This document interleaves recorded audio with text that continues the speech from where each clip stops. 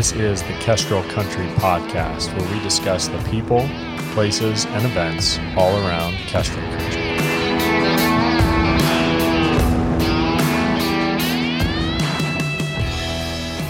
So what's the program here? Or is it all spontaneous? I'm going to just start asking you questions. Okay. And then we'll just talk about anything and everything. Yeah. That's the way easy. to go. No script. Exactly. Yeah. Jim Lawrence, thanks for coming on. I'm glad to be here. Yeah. So you live in Moscow now. Full time. Relatively recently. Less than a year, yes. Yeah. So let's start with just a little bit of background. Where were you born? Where did you grow up? I grew up in Southern California, born in Whittier, California, near LA, and grew up in Orange County, and went to school at Buena Park High School, and then on to USC in LA, and spent 1 year in New Mexico Military Institute, prepping for the Naval Academy, where I thought I originally was going to go to. And after about 2 weeks in the military academy that I was in New Mexico, and I went there because Roger Staubach had attended there before he went to the Naval Academy. And I thought, good enough for Roger, good enough for me. Yeah. And he had just won the Heisman Trophy, so he was well known.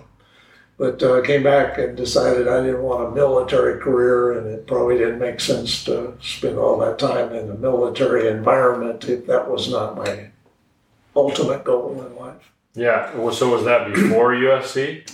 Yeah, that was my freshman year in college. First year living anywhere besides Southern California. It was Roswell, New Mexico. Yeah. And not really for you. Well, I watched programs on TV like Men of Annapolis, and I was gung-ho to serve and all that fun stuff. But then I went to the military academy, which was run just like the Naval Academy. And it's a lot of hazing, a lot of math and science, which were not my favorite subjects. And the more I thought about spending the next 4 years in a major that I was not adjusted to in terms of the math and science that I thought would be good for my long-term career. And then I said, do I really want a military career? That'd be the main reason for going to the academy, so I could spend the rest of my life in that environment. And I realized now I don't think I want to do that. So It was like starting over. And were you playing football? You played football. Right. And so were you playing there as well as at USC? Yes, I played there. In fact, I was on scholarship because I was being recruited by the Naval Academy, and they arranged for that scholarship to be in New Mexico because I was low on my math scores on my SATs.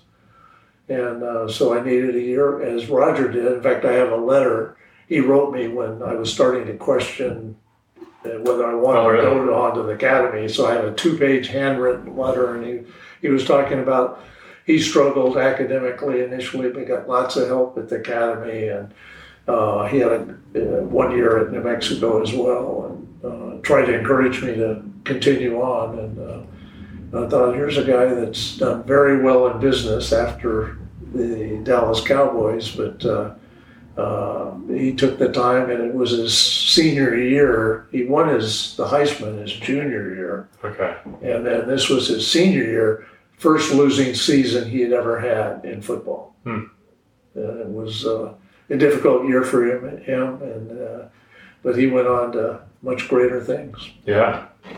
So you went to USC then, played football there. Yeah, went back. I was still being recruited since they heard I wasn't going to the Naval Academy, and it came down to Cal or USC, and I didn't want to go to school in LA. I mean, that was the last thing I wanted to do out of high school because I lived in Southern California and hated driving to LA for anything. And I got recruited mostly after an all-star football game I played in high school. SC had sent me letters of interest, but didn't really pursue me that much. But I had a great game in this all-star game, and all of a sudden they came knocking, but I'd already committed to the Naval Academy. And So before I went to Naval Academy, they asked me to come and visit just in case I changed my mind. And I went and saw John McKay, the head coach, and I was very impressed with the coaches. SC, had been a very successful program, and they had a reputation. People said, you go there, you'll never play. And after meeting with the coaches, and they told me where they thought I would fit in the program, and but they weren't promising me anything in terms of playing time and so on, where other schools were saying, oh, you'll start right away, you'll do this or that. And in fact, some offers were, I found out after the fact, were outside the boundaries of legal offers. And one school was going to pay for my girlfriend and my high school girlfriend and her parents to go to all my games. And I thought, well, isn't that nice? You can't do that. So the SC didn't offer me anything, and it was like, we think you can play, but you got to earn it. And I liked that approach. And I had to make a decision. Do I want to try to be a big fish in a small pond, or maybe a small fish in a big pond? I said, I'll never know if I don't try. Yeah. So what position did you play? I was a wide receiver, tailback in high school, and SC was recruiting me as what they call a flanker back then, which is a halfback, but mostly a wide receiver. So it fit my profile pretty well. So then you played there for 3 years? Played there 3 years. We were national champs in 1967. Went to 3 Rose Bowl games. And 3 Rose Bowl games? Yeah, 3 in a row, wow. Which was great. Yeah. And, had a great time, and that's where I met my wife. In fact, she was in a sorority across the street from where I was in a fraternity. Okay. And what did you get your degree in? In physical education. I was going to be a football coach, because that's the only thing I knew was athletics. And I said that it makes sense to be a coach. Yeah. So you didn't have any aspirations to continue playing football after? I did. I was drafted by the New Orleans Saints. Oh, you were? I had one serious knee injury at SC, but I still got drafted in the middle rounds. Back then, they had 17 rounds in the draft, but there was much fewer teams. And I got drafted in the 8th round by New Orleans, whose head coach was Tom Fears. He was an all-pro receiver with the LA Rams. And oddly enough, he spoke at a Pop Warner banquet that I was involved with, and I have his signed autograph on a program. Cool. That I had and I still have for many years. So I got drafted. Then I also got called to play in the Coaches All-America game. They had 2 All-Star games in the summertime. The one against the pros, they used to play. Really? And then the one before that, it was a East-West All-Star game. And I went, and that was back in Atlanta, Georgia. And I went back there and got hurt, knee injury, another serious knee injury. And this is after camp had started. So I'd already spent a couple of weeks in camp with New Orleans.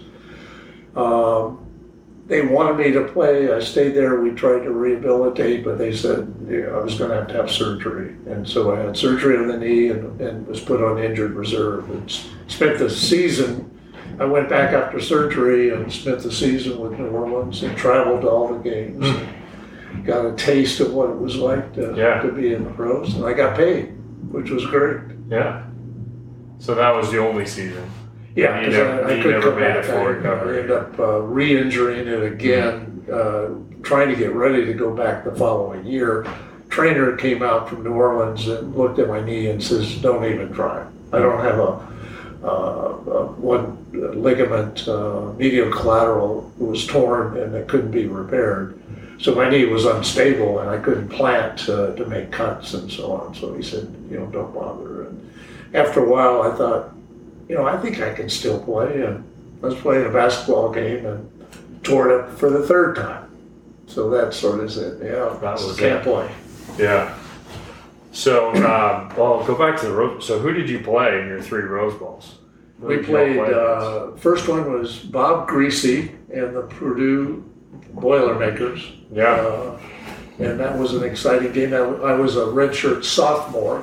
Freshmen couldn't play back in those days. So you couldn't even play till you were a sophomore. And we played Purdue, and then we played the Cinderella team, Indiana, their last time they've ever been to a Rose Bowl game. They beat Ohio State and Michigan that year. Wow. And then the last year we played Ohio State, literally for the national championship. They were undefeated, I think, in the Big Ten. I think we had one loss. So back then they didn't have the playoff system. They voted, and we lost by touchdown to Ohio State. So that was my senior year. Devastating. Yeah. I hate Ohio State with a passion. Having grown up in the great state of Michigan. Oh yeah. Yeah. Well, me. So after your season on injured reserve, were you still pursuing the potential of coaching? Yes, I actually coached 2 years at Modern Day High School. I was a receiver coach, and that Modern Day High School back then and even now is a national powerhouse. But I wanted to coach, I thought, to really help kids and players make the most of life. That was more important than something more than just the sport itself. And I quickly realized after a couple of years, it's all about winning, even in high school. And I thought high school would be a place where it was more about the kids. And the coaches were honest with me. They'd been doing it most of their life. And they said, we'd like to, I asked them, I said, hypothetically, if you could make a difference in a kid's life or win a championship, which would you choose if it was an either or? Hypothetical, ridiculous question. But they all said, well, we know what the right answer probably should be, but we'd have to take championship because that was their career. At least they were honest about it. They were honest. And then I realized, maybe I don't want to be a coach. When I graduated from SC, I said, the only two things I knew for sure, I wasn't the smartest kid on the block, but I said, I'll never go into business or work in LA. Well, 2 years after graduation, I commuted 68 miles one way to be in business in LA. 68 miles one way. Wow. But if I left early enough, I could beat the traffic and I could make it in an hour.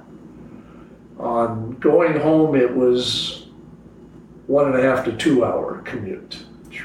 So, but I loved the work. I was in real estate development then. I worked for a home builder. I was in market research, so gathering data, learning the business. Yeah. Did that for 4 years for Party Homes, which is a major builder in the West Coast. Yeah, so commuted into LA to work for Party. So collecting what types of data? You said market research? Well, I would research all the new homes selling tracts wherever Party built. So I would, in essence, research all the competition and write up reports about sales, how well they were selling, subjective as well as objective data, including why they were or were not selling. So it was a great way to learn the business because I would visit these tracts once a quarter, so I'd see them 4 times a year. So I could find out, were they really selling, were they really building, because sometimes you have sales that never materialize into building an actual home. And so I learned a lot just doing that full time. And every quarter visiting, I'd research a market area and do a report 4 times a year. So I learned who the good builders were and what made sense, what were the best values, etc. And how did you find that job? Was real estate something you were interested in? No, because I wasn't going to go into business or work in LA. Those were the 2 things that I knew coming out of college. But I had a friend who had been the director of market research, and he was 2 years older than me, and he happened to go to SC and play football, and was my big brother in the fraternity. Gotcha. And when I was all of a sudden deciding I wasn't going to be a coach, and then going, what now? And he said, well, why don't you try this? And I can hire you to do market research. And then I got in, and after about 2 years, he left, and I became the director of market research for Party. And so I was starting to really feel good about that as a career, and I loved it. So I found that, it wasn't what I thought it would be. What was the market like then in Southern California? Was it a boom time? Yeah, when I first went into it, it was a very good, strong market. And then when I left 4 years later, it was in a depression. And they were laying off staff, and I was one of the younger staff, and they closed the research department. But then back then they were able to hire me back as a consultant, so I could still do market research for them and just do it as an independent. In fact, the day that my boss had to tell me that they were letting go so many people, and it was at Christmas time, and this would have been about 75, 76. And right at Christmas time, I find out I'm out of a job. But they told me, here's your package, and you don't have to come in anymore. Back then, I think I only got 2 weeks severance. And so that Monday, I go back to work. And they go, well, you don't have to be here. And I said, well, I don't have anything else to do. So I continued to work in the office for a while, and then I found a job with another home builder in Long Beach Construction Company. And did you have a family at this time? Oh yeah, I had 3 kids. Yeah, and all of a sudden, and out of work at Christmas time. And were you still making that long of a commute? Were you living?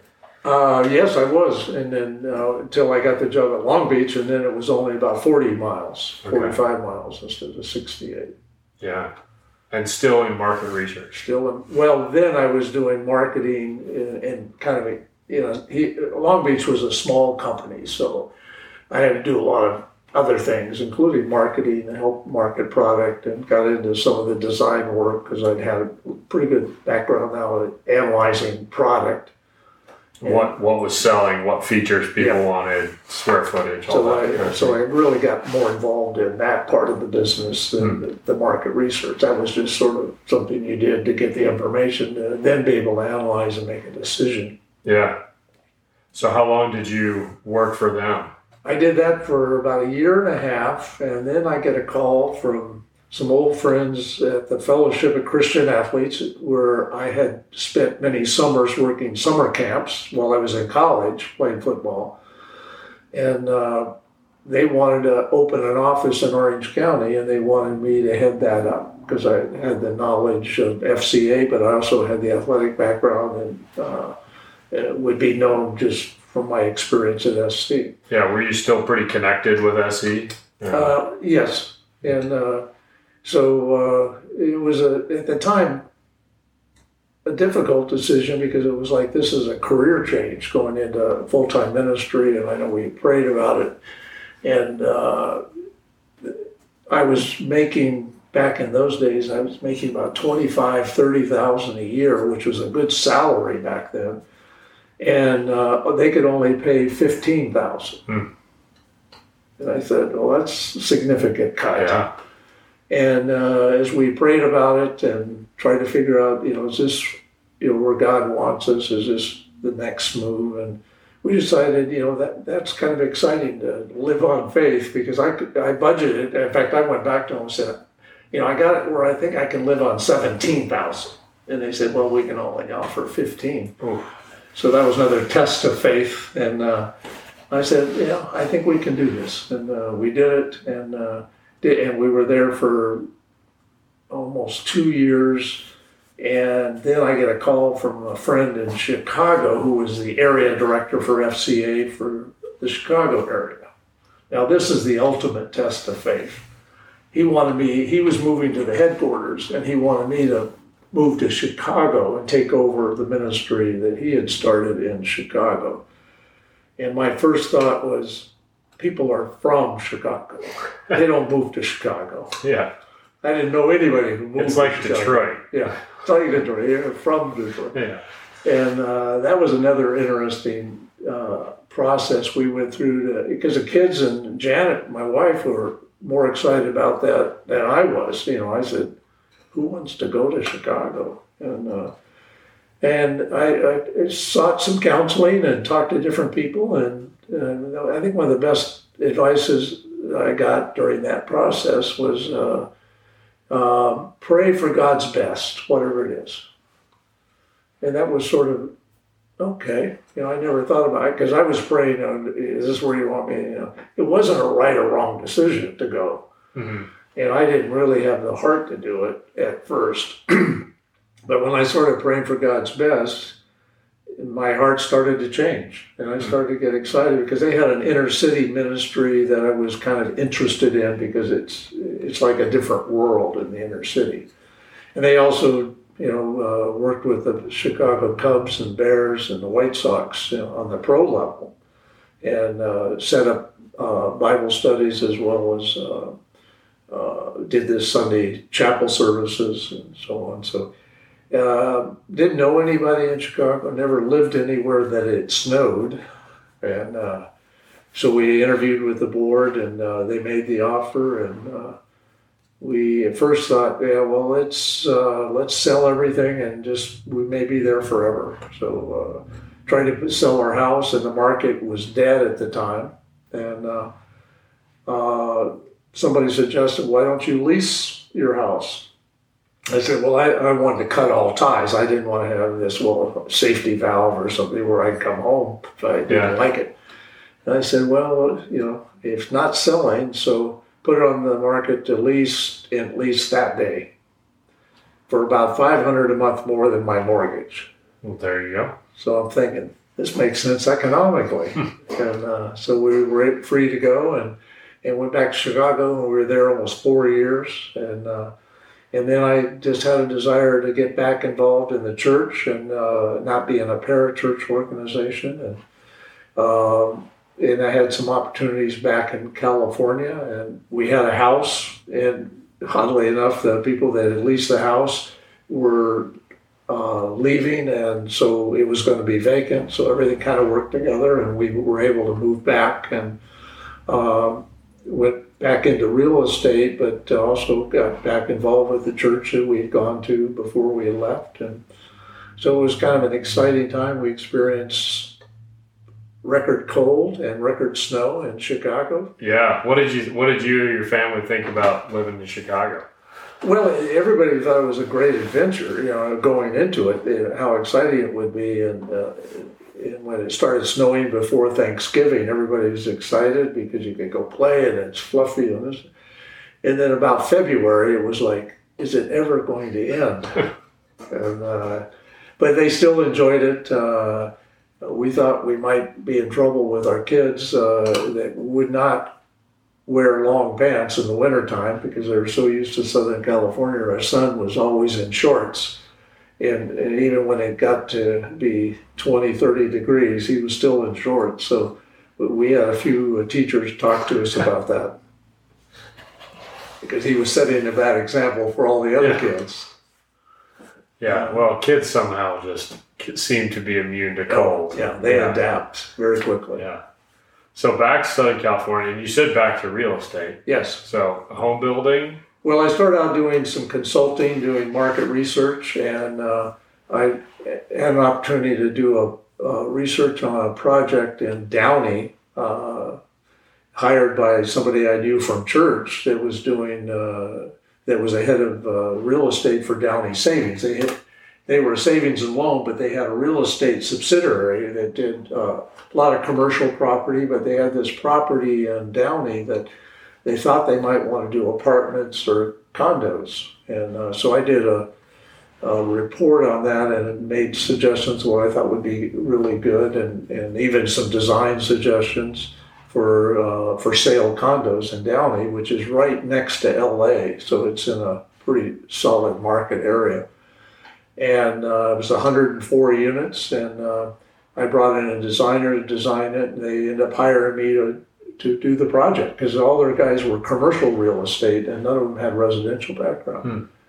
So I did that for a couple of years, and they've had a very successful project, the one we designed and developed. And then I got a call from Weyerhaeuser, which was the owner of Pardee Homes. I still had those relationships. Oh.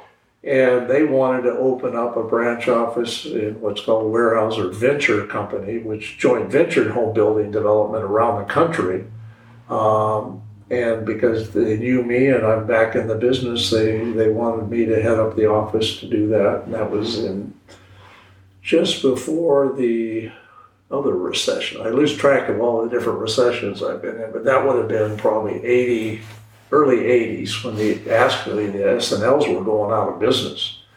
And but I went to work for them with no background in finance, and now I'm doing joint ventures, but I had a good analyst that could do all the detail work that I didn't understand, but I understood good deals and negotiating deals with builders. I knew the builders, a lot of them, and turned out I ended up spending the next almost 30 years with Weyerhaeuser. Wow. So Weyerhaeuser, lumber company, timber company, Yeah. and yet, so they were essentially investing with builders, joint venturing. Well, they became owners. They owned, okay. They bought Pardee. They bought 5 home builders around the country. And the interesting thing, there was a lot of mergers and acquisitions going on in real estate back then. And Wall Street was pushing big companies to get into real estate. But what they did differently than Weyerhaeuser is many of them bought a home builder, a regional home builder, and tried to make them a national home builder, which was a mistake. Weyerhaeuser just bought regional builders and said, do what you're doing and we'll help you do it bigger and better where you are. So they bought 5 regional builders and grew those home builders. And so they allowed Pardee to acquire land way out in front of development, so you'd have a very low land base when you got to construction. And Pardee was a very interesting company. They'd been in business a long time. It was a family company, and they had never lost money in any single year in their existence. Wow. And that is almost unheard of in real estate. Wow. So very good people, very good company. And I got to know them when I was at Pardee, and some of those people were on the board of Weyerhaeuser Venture Company, which was another subset of the home builder that actually provided capital for non-Weyerhaeuser builders to build in the market areas that they were in. So we would find, they said, but aren't you funding our competition? And I said, and we're sharing in their profits. So we do generally 50-50 partnerships. We put up the equity and share the profits and losses 50-50. So you said, what was there anything that you saw from that attributed mostly to that to Pardee having never lost money in a single year? Were there things that, was it a long-term vision? Was it cost control? I mean, were there things that you saw that were really made a difference? It was interesting because being young and dumb, I guess, about a lot of things. And one time I was in a meeting with the Pardees and talking about, we had a product in San Diego County at the time was selling a single-family home, 1,000 square feet for $18,995, under $20,000. Wow. And they were building and selling about 2,000 of those in one location a year. Wow. But they're always analyzing costs, but they were very efficient in construction, but they weren't real exciting from a design standpoint. And I made a few comments about it. I said, and we don't even have front doorbells. And the competition would have this and that, we don't have that. And the Pardees would look at each other and go, how much is a doorbell? And the construction guy would tell them, and he says, times 2,000, and would it make a difference in sales? Well, when they're the leading seller by far, and I said, probably not. So I learned a lesson that there are some things that help sell, and there are other things that aren't as critical. So they're very cost conscious, but where they really made their money was in the land. And they knew the real profit is in the dirt. If you buy it right and you hold it, and you can hold it, and if you have a large piece of land, and they would always mark it up when they did a deal where they had a very low land. So now Weyerhaeuser is headquartered in Washington State, correct? You were working for them in Southern California. Right. Were most of the joint ventures you dealt with all in Southern California? Was that kind of your That was area? our biggest market, but we opened offices in Southern and Northern California. We had an office in Seattle, We added an office in Denver, Chicago, and Washington, D.C. Oh, wow. So we were spread out as we tried to grow our business. And in fact, over the years, we went from funding the equity 100% Weyerhaeuser money. And when we got to a certain size, we had limits on how much capital we could use. So we started to leverage that with other investors. We'd have investors on our side that would be limited. And we put up a lot more capital, including at one point Cowper's pension fund. We got them involved on some big projects. So we were able to go from a typical equity deal of anywhere from $1 to $5 million, and now we were doing $40-50 million equity deals. So, wow.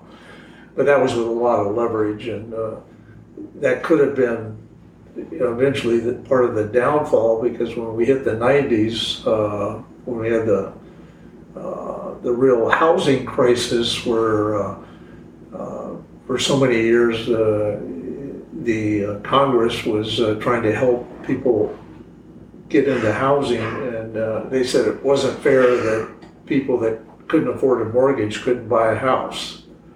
So they got S&Ls and banks to loosen up underwriting criteria, and the Wall Street had the great idea and we can package these mortgages up and sell them in big bundles around the world, mortgage-backed securities.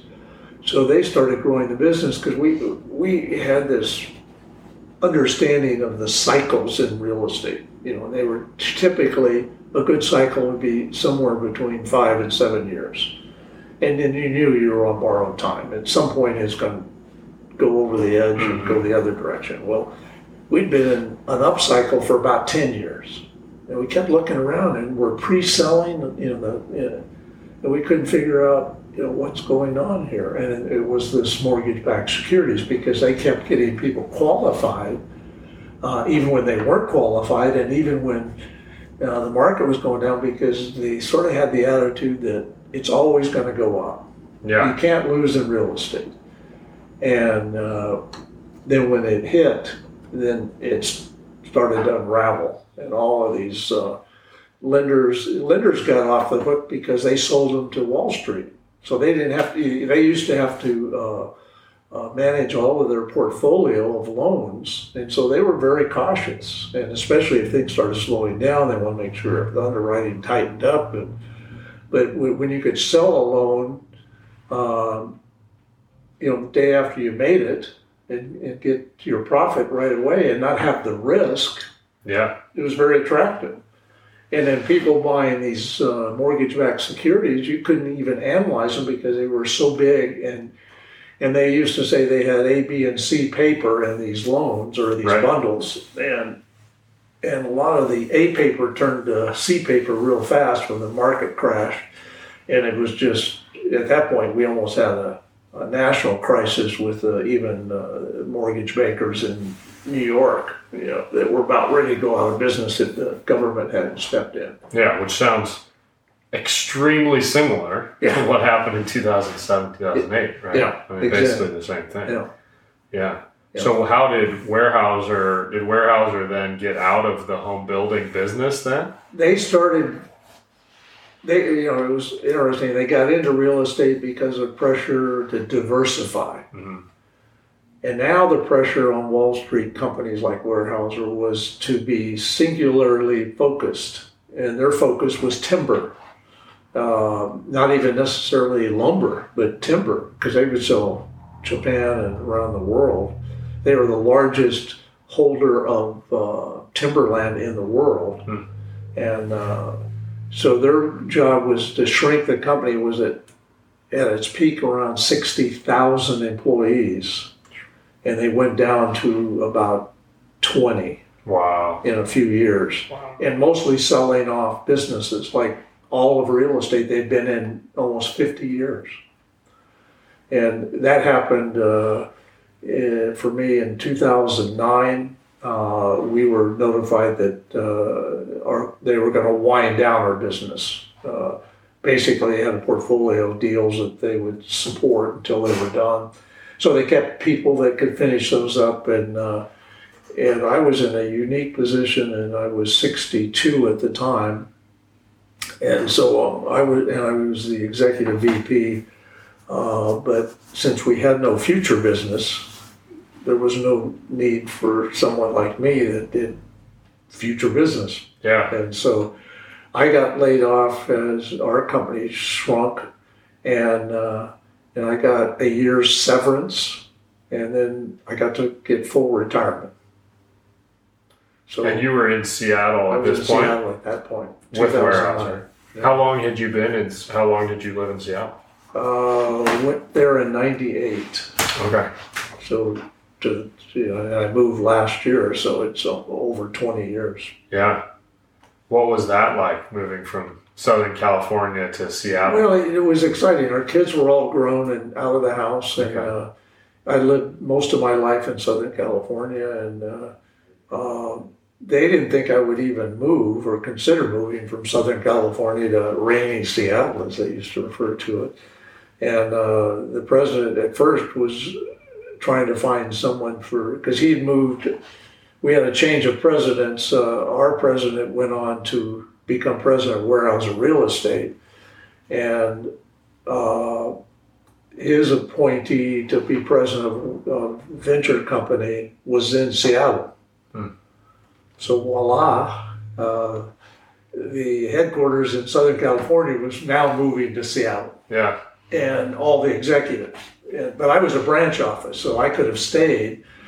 And I remember having a conversation with the new president, and he's saying, well, we would have talked to you about the new role of chief investment officer, but we knew you'd never leave Southern California. And I go, yeah, I'd leave, because our kids were gone, and my house was paid for, and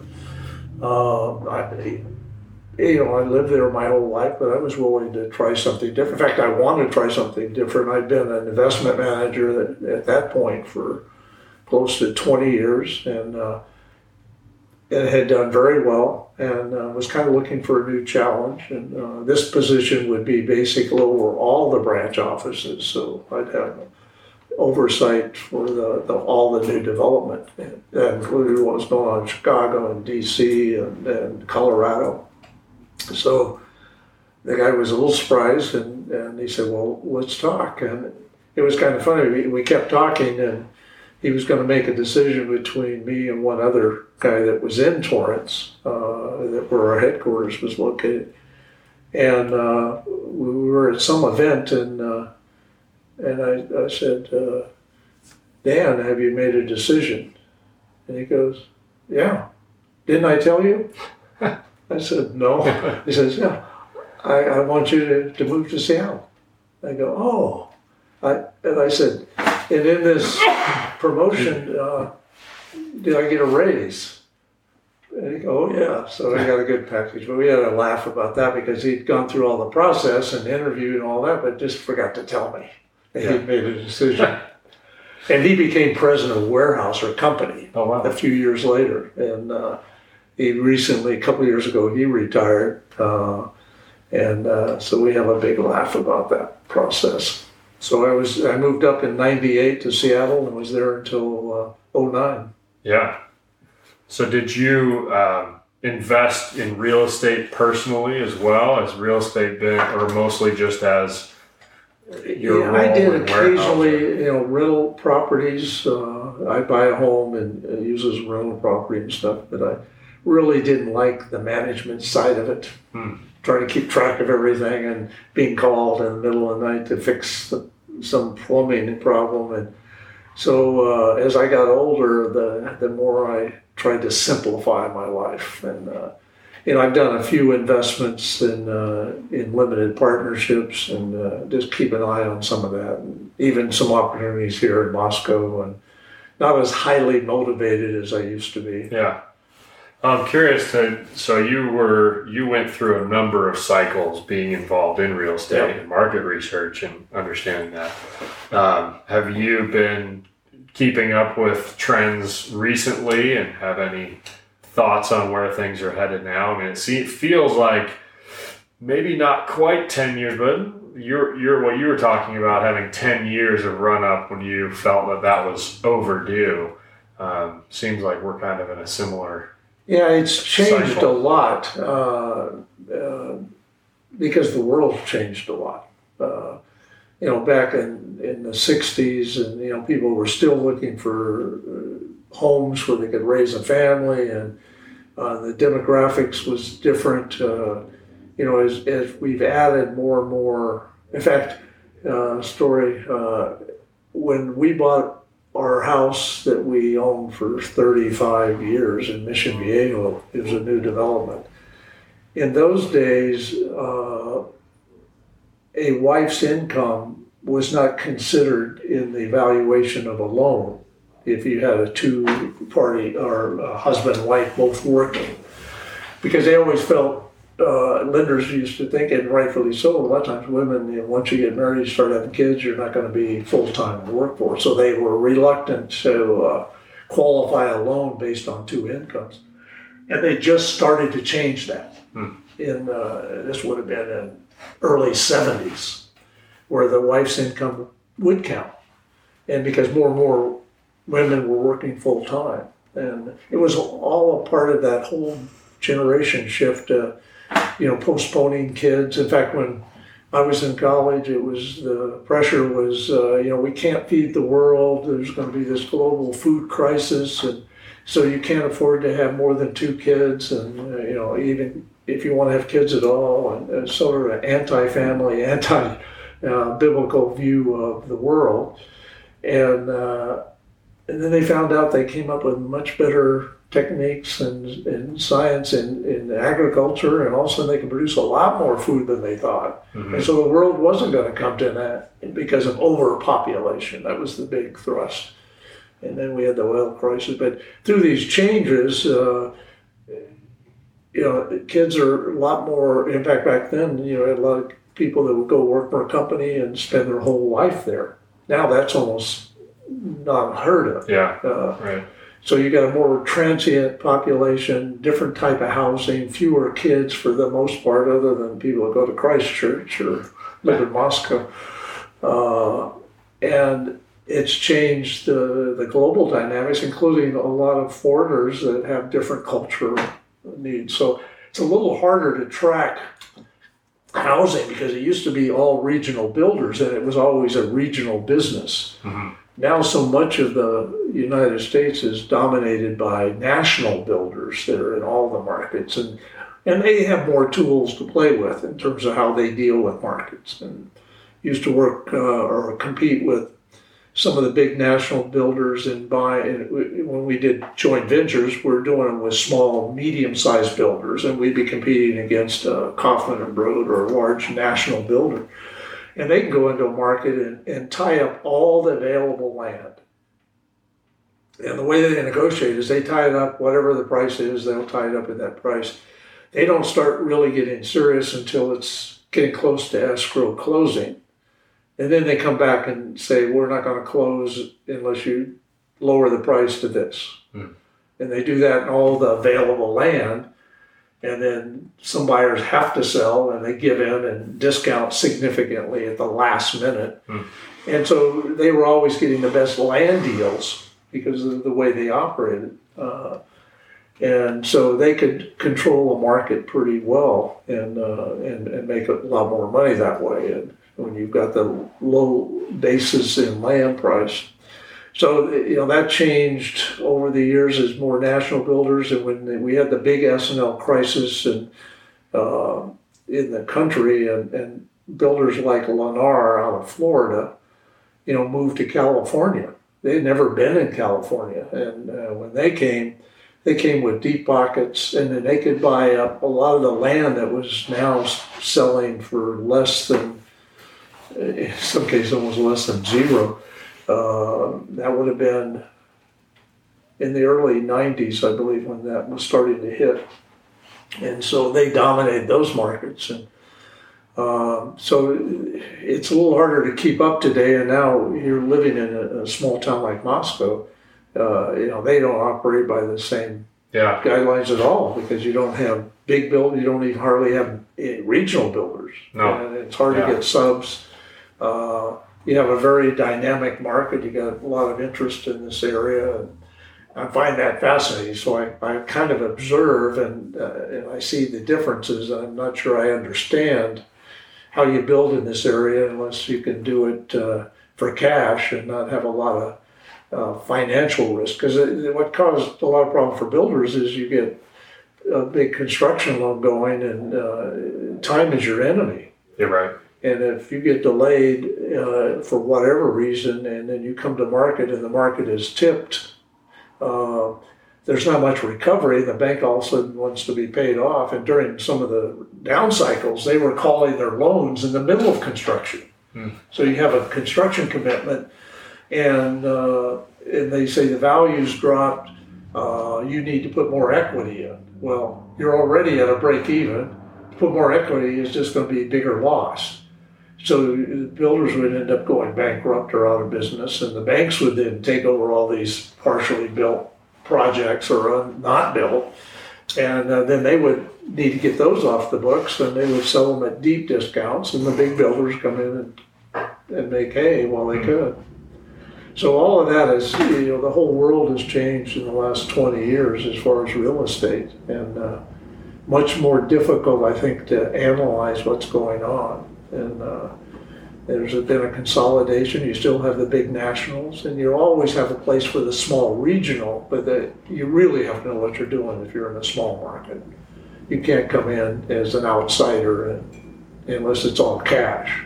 But most builders, they make their money on leverage and not have a lot of money at risk, and pretty difficult to do today. Yeah.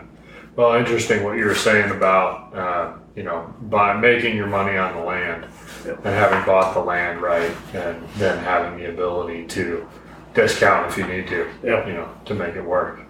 Yeah, when you're in fact in the hot markets, the problem is the prices keep going up on the land. So if you come in late and buy land, you're at the market plus, and any dip in the market, you're underwater real fast. And so that's why everybody leverages it with loans, but then the risk is they call the loan before you get a chance to build. And that's your source of repayment, is to build and sell the house. Yeah. But if you can't get it built, you lose the land and everything you got in it. Yeah. So it makes it a tough business. And people don't realize that, and they think they're making all this money. Well, it used to be in the 50s and the early 60s, most small builders, regional builders, it was boom and bust. You'd have a boom year, and then you'd have extra cash, and you'd go buy some land, and the next cycle you bust and lose it all. And they were constantly going in and out of business and changing their names. And they do all right individually, but as a company, it was an interesting process to look at in hindsight and see how many of these builders would do real well in good times and lose it all in the bad times. Yeah. Give it back. So were you able to avoid some of that with Weyerhaeuser, those boom and busts? And if so, what were there any principles that you followed to? Well, it was interesting at the end when we were trying to justify our existence and going forward and lessons learned. And I remember in the 80s when the first S&L crisis hit, we had this meeting with all the executives to talk about lessons learned, and I kept looking at, I said, we didn't violate any underwriting, in terms of these bad deals that went bad, and so everybody's going and giving their opinions. Well, when we come out of this next cycle, we're just only going to do business with the biggest and best builders and well financed and so on and so forth. They had all these lessons learned, and I didn't even know what to say, and I wasn't going to say anything. And finally, the president looked at me and says, "You haven't said anything. What's your input?" And I said, "Beware of lessons learned." And they kind of laughed. And I said, "Because everything we did 2 years ago was right, given the time. What we didn't do well is anticipate the downturn, which you can't do. You don't know when it's going to happen." And I said, because if you analyze our projects and some of our biggest and best projects, were worthless 2 years after we got into them. And you don't know what the deal's going to do for probably at least 2 years. So you make investments based on the future. And I said, I said the big builders don't need us in the good times. So if you come up with this underwriting criteria that says you're only going to do business with the biggest and the best, well, when it gets really good, they don't want us. They don't want to share profits or the risk because they don't think there's much risk. Because in the up market, you can make a lot of mistakes. In fact, I used to make a comment that when you were just in the beginning of an upturn, when you underwrite it, I would say don't ask a lot of questions because the market will bail us out. And you will miss deals if you overanalyze them because it's always a moving market.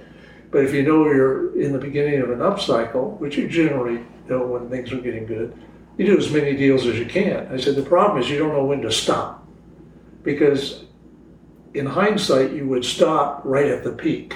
Yeah. When it's the hardest time to stop. But you can't time the market. You can't time the market, and you don't want to because at that time, even your bad decisions still made good money. I said for us to avoid much of that, we would have had to quit, 5 years before the market really hit the skids, or at least 3 years. And who's not going to want to do a deal in the midst of a hot market? You're always tempted to do that deal. And I remember underwriting deals and saying, well, we have to put in price appreciation because we know it's coming. And if you don't, it won't work on paper. Yeah. Because you've paid too much for the land. And if you use that as your basis with no appreciation, it won't pencil. And so it got very difficult to do deals in good markets unless you play games with the numbers. Yeah. And so you started putting in 2% appreciation a year for 3 or 4 years, and that's why we can justify this price today. Well, that's when things get dangerous. That's when it gets dangerous. Yeah. So, leverage then is your enemy. And we specialize in leverage because by doing leverage, even as an investor, we were getting 30 and 40% ROIs because it was mostly other people's money. When it's 100% your money, you don't get those kind of returns, but you get safety. Mm-hmm. And that's why if you have the cash, and some people do, they build out of pocket, the worst thing for them is that they have to take a little longer to get their money back. But they generally don't lose because they don't have a mortgage lender or construction lender that's threatening to take over the project. But then what's your return on the dollars out that you've had out for 4 or 5 years? Well, it may not be that good, but it's positive. Yeah. And most people are looking for the better return, so that's where leverage comes in. It can be your friend and then turns out to be your enemy. Unless you got deep pockets, you can pay off construction lenders. Yeah. So that's why it's not a business for the weak-kneed.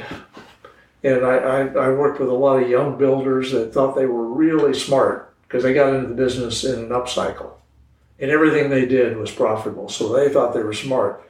But when it went the other way, it was amazing to say, well, it's not my fault. Because we'd be talking about losses and say, how are we going to do this? Because often they would have to pony up cash because we had 100% of the loss with our equity. They hadn't had any loss. And they didn't want to share losses then, even though they signed up for it. And they thought, well, it wasn't my fault, it was the market. Well, that's your job. And they just wanted all the accolades and the profits and the good times, but they didn't want to show the downside. Yeah. A Weyerhaeuser can afford it. They're a big company. But that's not what we signed up for. Right. Well, kind of closing things here, bringing it full circle back around to Moscow. So, Southern California, born and raised, lived in LA, worked in LA, lived in Chicago, back to Southern California, Seattle, big city. What's it been like living in a tiny little town in North Idaho? It's been great. As I got older, we were when we decided to move, we originally decided to move about 2 years ago because we live on the edge of downtown Seattle. But our church was in Bothell, Woodinville area, which was about 15, 20 miles north of downtown, and heavy traffic and difficult to get to anything in the weeknight. And as we were getting older, we said, we got to move closer to the church. So our goal was to move to Bothell, Woodinville. And then we got invited by some friends to come and visit Moscow. First time I'd ever been in Moscow was a year ago, February. And I liked it. I liked the idea of a small town and get every place you want in 5 or 10 minutes. And that was great. And then we came out in February to actually look just to appease a friend who was bugging us to come and look at Moscow. So we looked and I said, it's a nice town, but didn't see any housing that appealed to us. I didn't want to be in a tract home or in a small lot. And then we came back for high school graduation last June, and our friend came out and said, I found you a house. And we said, well, we've heard that about 20 times in the last 6 months. And lo and behold, we went and looked at the morning of graduation, and it had everything we wanted and then some on 2.8 acres near downtown. It wasn't 10 or 15 minutes outside town. Being old and tired, I don't want to have to work too much, and especially if it's cold and icy. I've been on icy roads a lot in Chicago. And it's not much fun. No. So we looked at a house, and then we found a good broker that helped us. And we weren't going to do a bidding war. And we said, and I kind of thought, this house is going to sell fast. And well, unfortunately, the rest of our conversation got cut off due to some technical difficulties that we are ironing out. But we're very grateful for Jim coming on. Great conversation, and appreciate his years of experience and wisdom and sharing them with us. Hope you enjoyed the conversation and look forward to you joining us next time. Thanks for joining us. Like, share, subscribe. We'll see you next week.